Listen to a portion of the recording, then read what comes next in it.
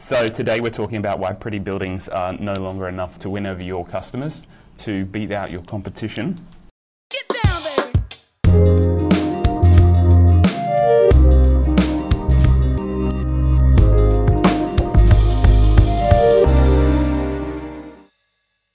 So today we're talking about why pretty buildings are no longer enough for your to win over your customers, to beat out your competition. And the reason we're talking about this is because there is an immense amount of hotels, bars, restaurants and hospitality-related products on the market that are built for the sake of, if you build them, they will come. So we want to highlight to people that if you build it for a specific person, then they will come. If you build something arbitrary, then they might come. And if you're lucky and you've gotten lucky in the process, you might do really well. But we don't want to put investments down to luck. We want to put them down to understanding and knowledge. Okay, so design is completely subjective, and that's part of the problem we have right now. Is that I could design something, the client might love it too, but does the end customer? I don't know. Not unless I go through a process where I understand the users and understand the end customers, what their wants and needs are. We'll get into that a bit more in a second. So that was the problem, but what's wrong with the current process? We want to get into what's wrong with the current process. The way I see it, and this is very typical, a lot of offices do processes very differently, but they are very much aesthetically driven. So in an architectural office, it could be any architectural office in the world, but it's very typical to see in the end presentation a presentation that is whether it's about modern, three options given to the client at the end of the day. Three options that are based on arbitrary shapes and forms. So typically you might see a traditional design option given, or you might see an ultra-modern design, or something in between that doesn't sort of cater to one market or another.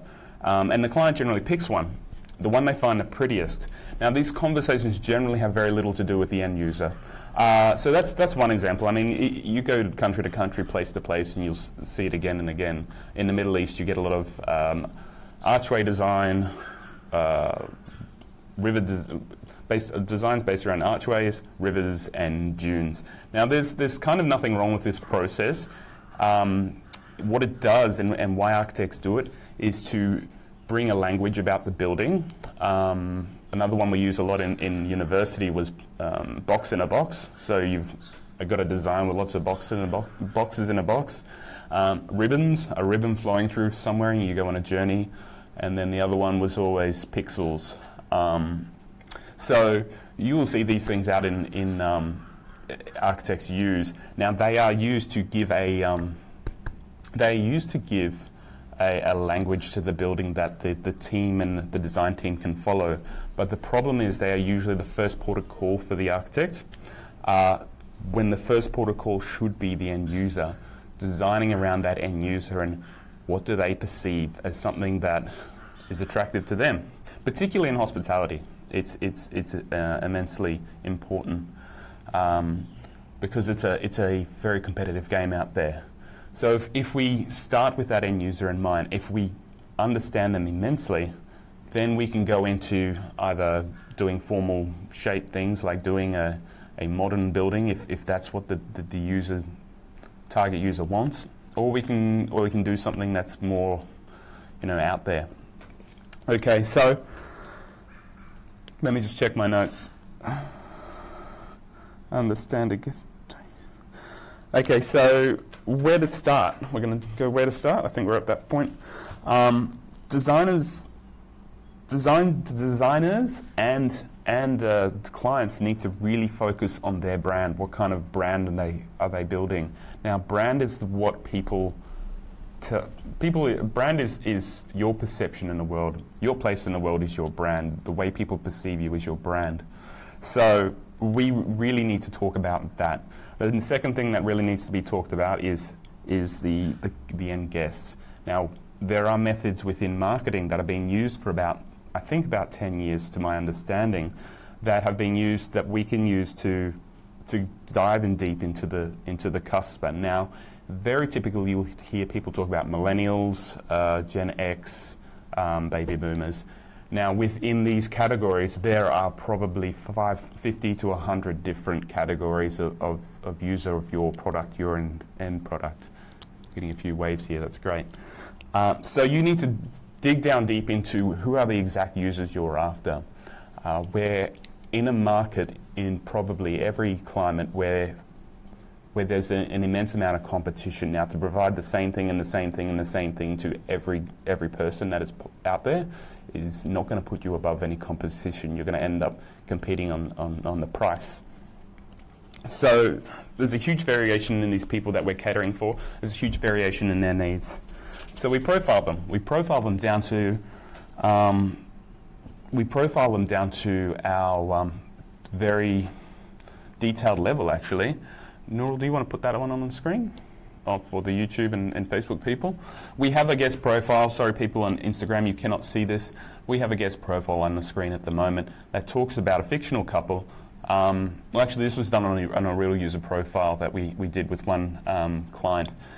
Now, it was about a client that, a couple that come to Bali, Bob and Michelle from Perth. They come up for a weekend, and they have all these wants and needs. We found in it that it's very typical for in a scenario that we've profiled here, that Bob is a massive and keen surfer, and Michelle will actually just sit around and wait for him. She's happy to sort of follow along in this scenario. Now this is something we facilitated out of a client, so we haven't kind of made this one up actually.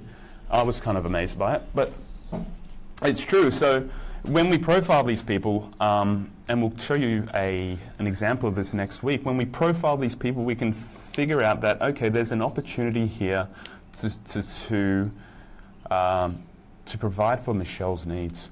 She needs something because Bob's here to surf. And then, we can profile them in different times of the day and what are they doing, and we can see, okay, where can we fulfill their needs in our building or in whatever we're trying to do for them. So you really, really want to dig down deep. This is just a profile summary, if you're watching on YouTube and Facebook, of what it could be to understand Bob and Michelle. The list of the traits, the attributes, the mindset was quite long on this couple. You really, really want to get into that mindset of who they are. I think we'll sort of conclude up here and then take some questions if you have any. But what you really want to do is dig into their mindset. You really want to know how they think. What are they willing to, what do they need? What they need is important. What they want is even more important. Their needs are the things that they need a bed or they need a whatever they need. I put down to something more like chocolate. You want chocolate. You don't need it, but you want to buy it. So if we can provide for those wants, if we can understand their mindset of that particular user and can provide for their wants, then we're going to be able to design that into our design process. Now, maybe that's part of architecture, maybe it's not. Maybe it's something that's not a part of architecture, it's part of graphic design, or it's a part of what the chef has to do, it's a part of what someone else has to do in the building. But if we do this at the start, then we can figure out what we need at the end, and we can design around that, okay? So we need to understand there's increased competition, and we need to prepare for that by understanding each and every user that we want to attract to our brand or our establishment, our restaurant or bar or hotel. And it's really important that we look outside our bubble in architecture and development, that there are other industries like tech industry that have methods that they work on because they have the budgets, but learn from those methods, because these methods I'm talking about have been implemented probably they started in 1986, I think, in IDEO, and nobody in architecture does this as far as I know. There's one company I think might do something similar, but in my knowledge, I don't think anyone does this in architecture, and when we started doing it, we were like, wow, this is amazing what it does for us. So get to know those individual users and learn from other industries. Look outside the box of where you're typically looking for. So we'll finish up there. Is there any questions? We've got Nissa, Bark Architects, Carly, my sister, on Instagram on my personal account. We've got Al from California. We've got Nissa on Vale's account. So if there's any questions on YouTube or Facebook, Nurul? Not in Facebook. None? Okay. Okay, we won't wait around for any more questions. If you've got any questions, please just put them on the YouTube page or the Facebook page. We'll answer them, anything you want to know, or just message us about user profiling and about designing for a particular market. So next week we're going to come to you with hopefully all the technical errors fixed, but what we will come to you with is the we'll go through the process. We have a very particular process on how we do this. We showed, if you're watching on YouTube and Facebook, we showed you today a very basic user summary. We'll show you 3 next week, and we'll show how we brought that into the design process. And I think it'll be really interesting for either if you're a designer or if you're a client or you work for somebody in the industry that would benefit from this. So tune in next week, next Saturday morning, 9 o'clock if you're in Singapore, Hong Kong or Perth, 11 o'clock in Brisbane, Sydney and Melbourne, and I'm sure you can work it out on the world clock if you're anywhere else. Thank you very much for being with us. Anything else, Nurul, that I need to cover? Okay, thank you very much. See you later.